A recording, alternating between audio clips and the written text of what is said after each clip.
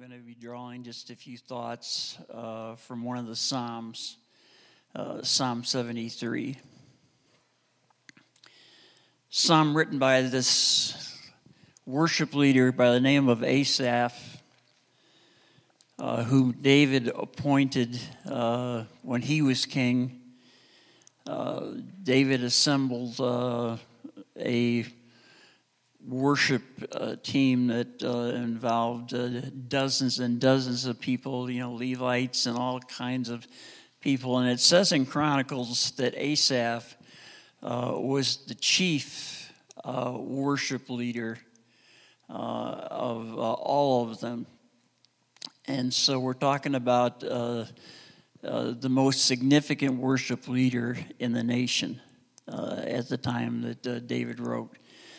This guy is responsible for 12 psalms that are a part of our Bible.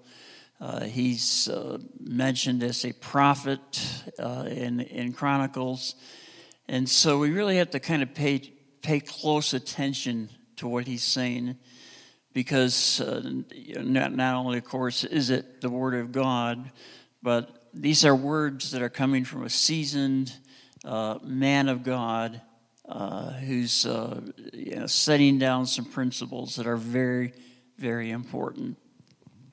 And so with that background, we want to look at the first couple of verses, because it kind of sets the psalm up.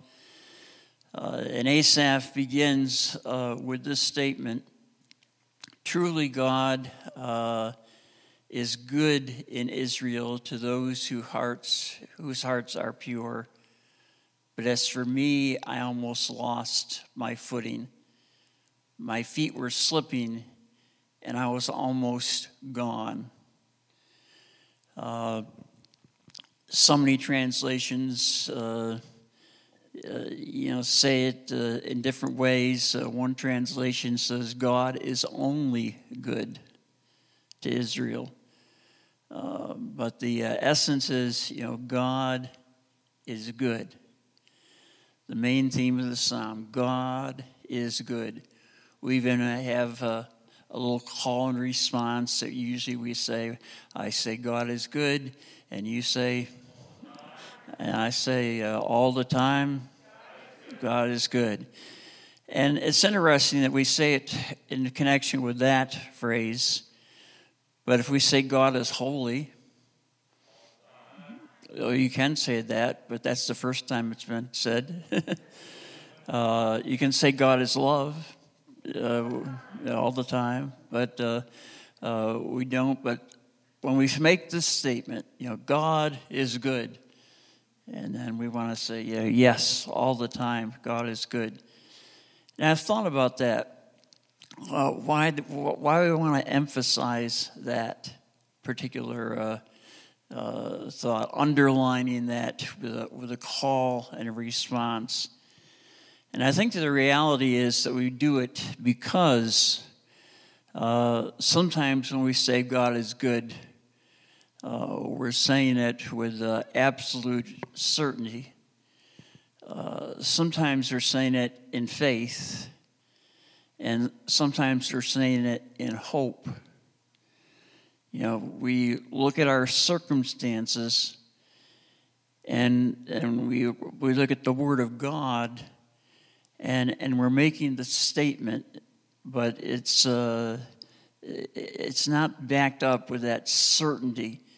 And so it's almost like a declaration of hope that he's good, because Asaph is having a great struggle here, and the struggle is related to this aspect of his goodness. You wouldn't think that in the next verse, after he's talked about the goodness of God, God is only good to Israel. But as for me, I almost lost my footing. Now, why would you stumble over the goodness of God? Have you ever talked to anybody that says, God has just been so good to me. If he does one more kind thing for me, I'm walking away. Yeah, if he blesses me, one more time, I'm done with this. He's just been too good, too gracious. I've never heard anybody say anything like that. But here he makes this statement. God is good all the time, and then the next statement out of his mouth is, you know what? I almost stumbled, and I almost fell and tripped over this truth. Well, he gives us more detail in the next verse. He said, I envied the proud when I saw them prosper despite their wickedness. They seem to live such painless lives. Their bodies are healthy and strong, and they don't have troubles like other people. They don't have troubles like other people. And it's not just the fact that God seems to be good to people who aren't good themselves. But then he says further on in verse 13, he said, did I keep my heart pure for nothing? Did I keep myself innocent for no reason? Because I've got nothing but trouble all day long, and every morning brings me pain. And so he makes this statement, God is good, and he's trying to reconcile these classic statements that we make. How is it that good things are happening to evil people? And how is it that evil or bad things are happening to good people? And he looks at the tension between those two, and his own faith begins to stumble. He's making that statement, God is good only to his people. That's all he's capable of being. But how do I reconcile these two things? He talks about how serious this issue was for him. You look at verse 21. He said, I realized that my heart was bitter, and I was all torn up inside. I was like a senseless animal. Have you ever been in a situation where you've looked at the circumstances of your life and you've actually had to struggle with bitterness? Comparing your life with maybe someone who isn't even following the Lord, and they seem to be blessed with all kinds of good things, positive things, and I look at my life and I say, I've got nothing but trouble all day long. Every morning brings me pain. It's a great tension. And so the psalmist is expressing his own heart and the struggle that he had with it. But he opens up the key to us, and the key is down about verse 6:15 and 16, and finally comes in 17 to this statement. Finally, when I tried to understand why the wicked prosper, what a difficult task it is. And then I went into your sanctuary, O God. I went into your sanctuary, and I finally understood. There was a show that I used to watch with my younger grandchildren, my older grandchildren. When they were little, it was all about Veggie Tales. But with my younger grandchildren, it was all about this little series called Dora the Explorer. And Dora was a little Latino girl, probably 7 years old, something like that.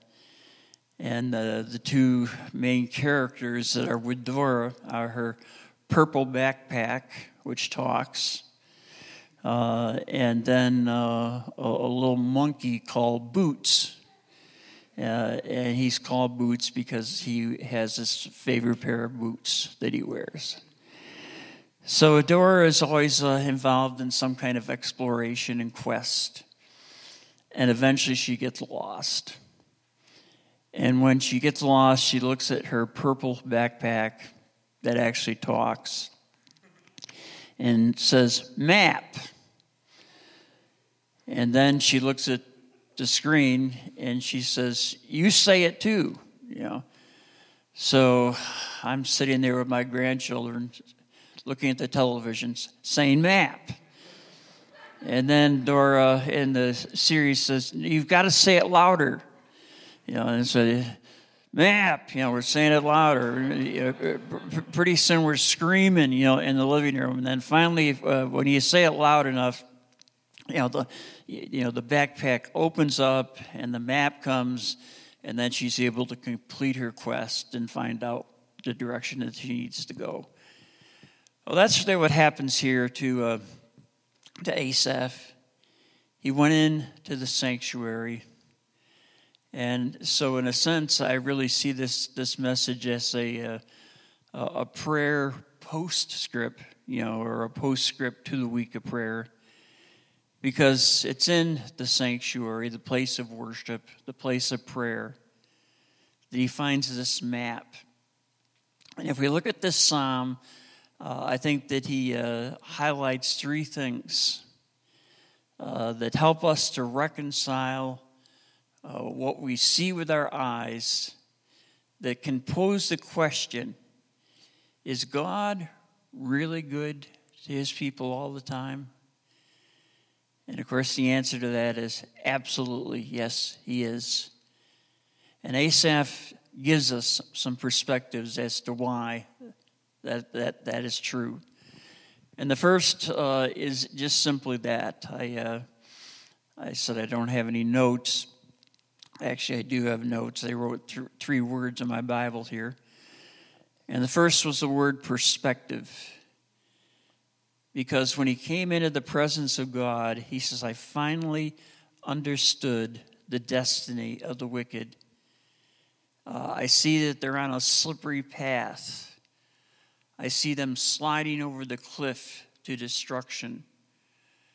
And he begins to talk about the reality of what's going to happen down the road. He begins to talk about this thing called time. And just as what we're seeing happen in the lives of maybe some people who aren't walking with the Lord, and yet good things are happening to them, that's not the final conclusion necessarily. And we look at people who are loving the Lord with all of their heart, and certain things have happened. And we have to begin to remember that God, the subtitle of the book that I use for marriage and family, that principle by Gary Thomas can be applied in so many ways. The book is called Sacred Marriage, and the subtitle is God, Why Marriage is Designed to make us pure, not to make us happy, to make us holy and not to make us happy. In other words, God is more concerned about my holiness than he is my happiness. And I begin with the assumption that if he's truly good, what he's really concerned about is my happiness. But Asaph's perspective is no, if God is really being good, he's concerned about my holiness. And so the thing that seems to be a negative thing right now is actually producing his holiness in my life. And that in itself makes it a good thing. He's good to his people all the time. So it's a matter of perspective, and it's a matter of time. The second word that I saw in the map that Asaph would have discovered is the word power. Because he said, even when I was bitter, you think that, if I'm going to be bitter and torn up inside and angry and shaking my fist at God, he's going to walk away from me. He's not going to stick with me with that kind of attitude. And yet here Asaph says, I must have seemed like a senseless animal, but I still belong to you. You hold my right hand. Isn't that a beautiful thought?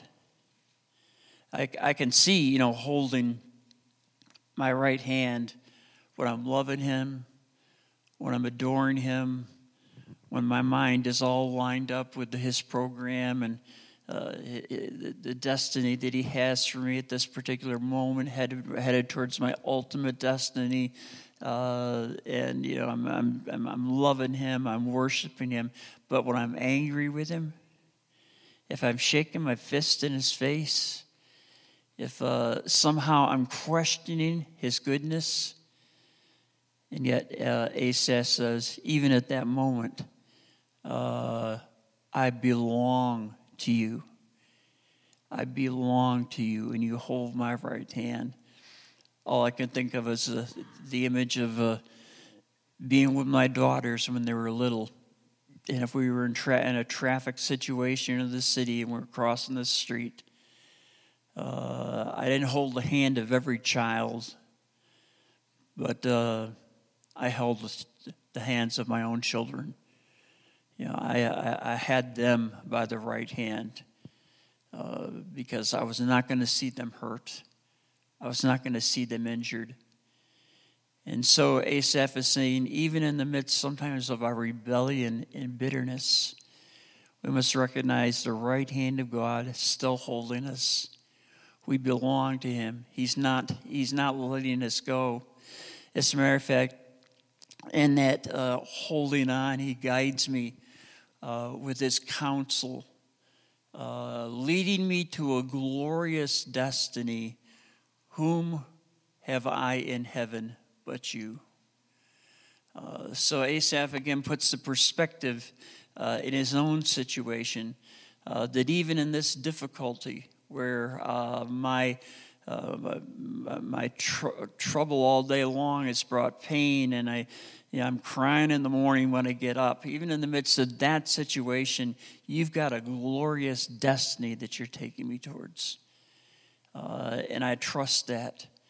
And I trust your right hand in mine. And I trust your counsel. I trust your leadership. But then the third word, and this is the word that means so much, is the word presence.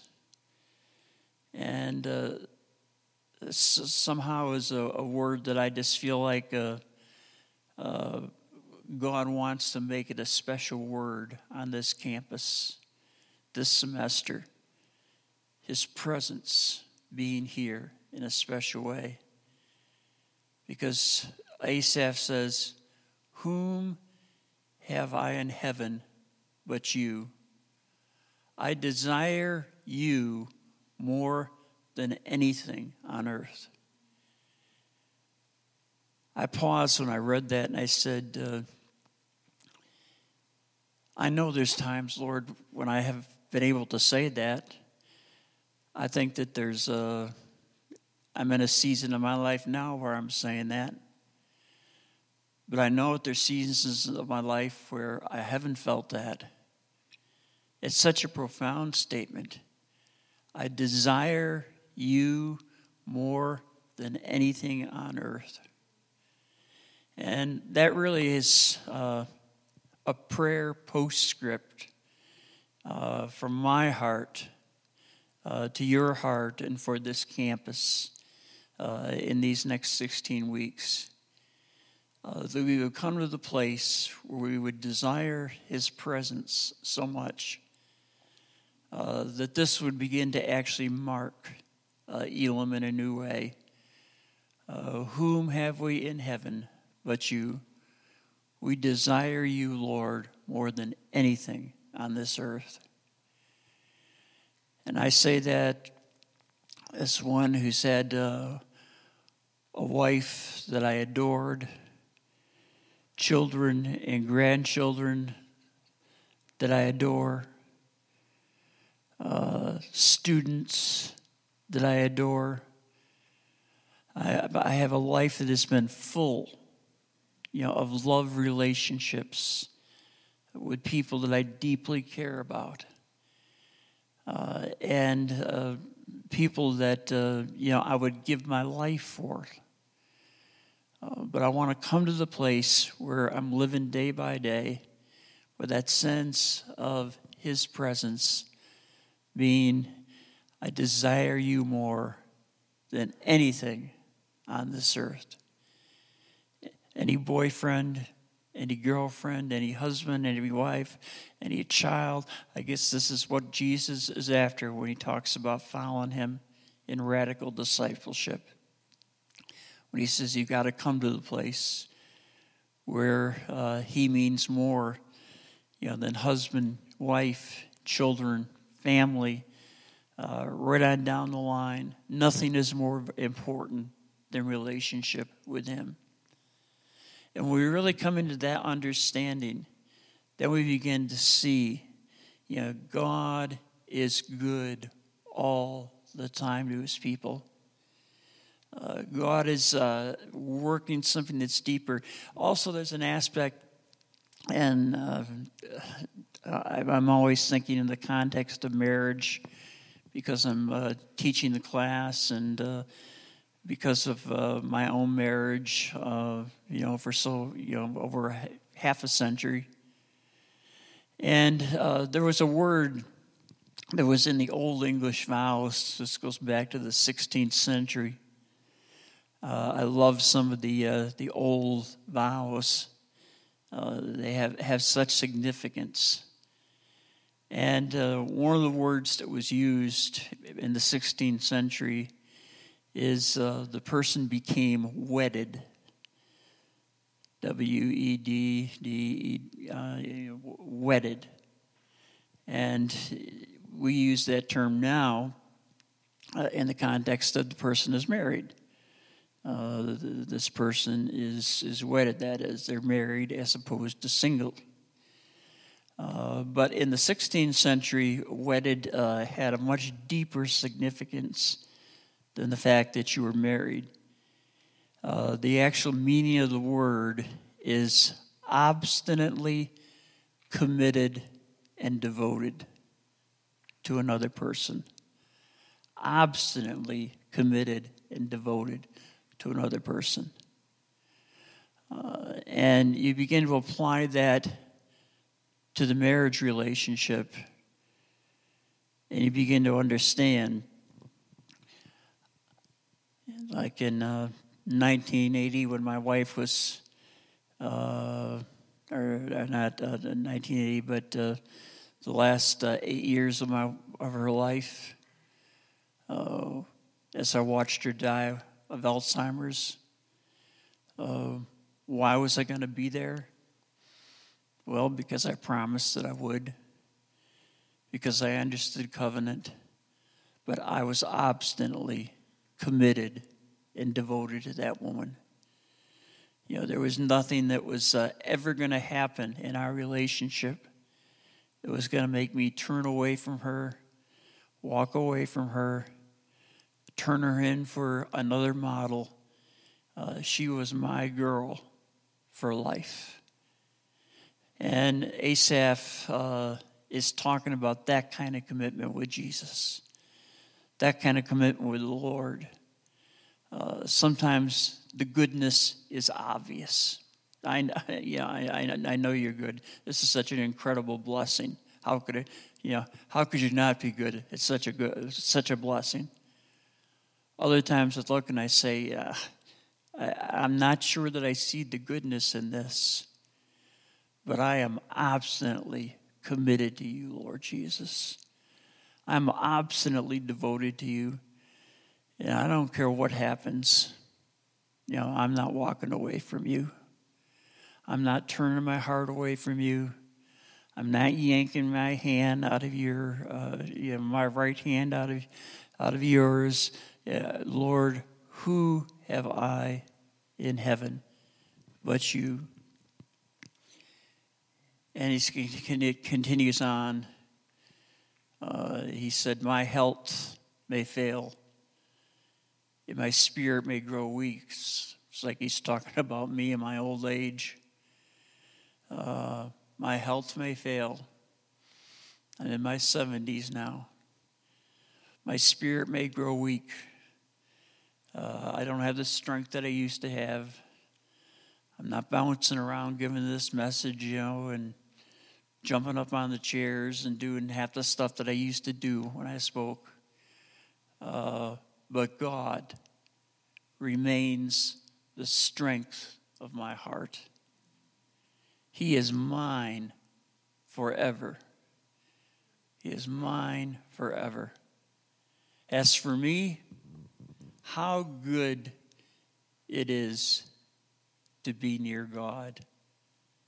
I have made the sovereign Lord my shelter, and I will tell everyone about the wonderful things you do. Isn't it an amazing conclusion? He begins by saying how good God is, to Israel. But he concludes with how good it is for me to be with you. Even when things haven't worked out the way that I would have chosen. Even though I've had trouble all day long, and every morning brings me pain, it's so good, Lord, to be near you. You've got me by the right hand. You're working it out, and I can trust you. So the map gives us perspective. It gives us power. But the word that is so important to me that came as I read this psalm over afresh was the word presence. The word presence. So I would just like to take a moment and open your hearts with me as I close in prayer and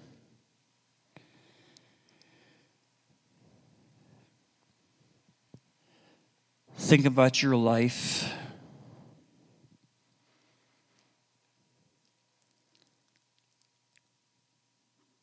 The way it's going right now.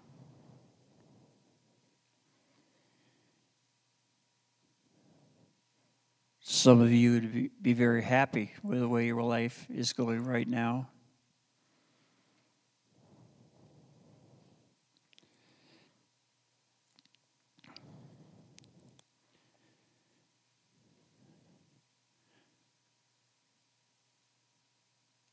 But some of you are hurting.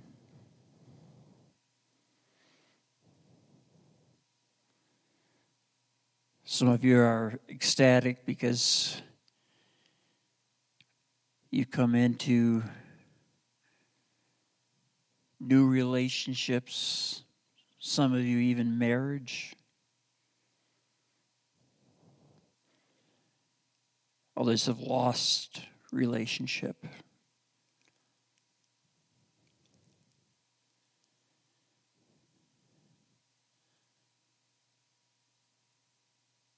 God is good. And it is good to be near him. And he's working in our hearts. There's circumstances in my life that I would have never chosen. If I could choose, I would have my wife by my side right now as I pray. I'd have my oldest daughter. I'd have her number on my cell so I could just punch it in anytime I wanted to and call her. Certain things have been taken from me.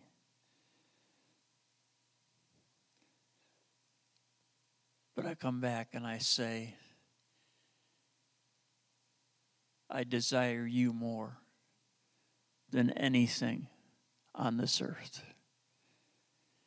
And in the end, you are working all things together for good in my life. Our perspective is so limited because of time. We somehow think that these 70 or 80 years, or for some of us, will be even less. That is really the most important period. And in some ways it is. The choices that we make now in this life determine significantly the next life. But the reality is that eternity is going to bring some of these things to light in such a way where we will realize that even in the midst of our pain, you are being so good to us. We never could have seen it, but we'll see it. God is good to Israel all the time. That's all you are capable of being. So for this semester, Lord, I don't understand why somehow I have the honor of being the speaker in this first chapel. But we would ask that on this campus, your presence would be recognized. Your presence would be cherished. We would come to the place in all of our hearts where we say, relationship with you is the most important thing, more important than anything else. Make it so in our lives and on this campus. I pray your blessing now on these students, ones who are here, ones who are watching online. I thank you for each one. I thank you for the staff. Mold us together into even a more tight family than we already are. Because the last part of the psalm says we want to tell the world about the wonderful things that you've done. So let the blessing that we experience spill over into other lives. We pray in your precious name, Lord Jesus.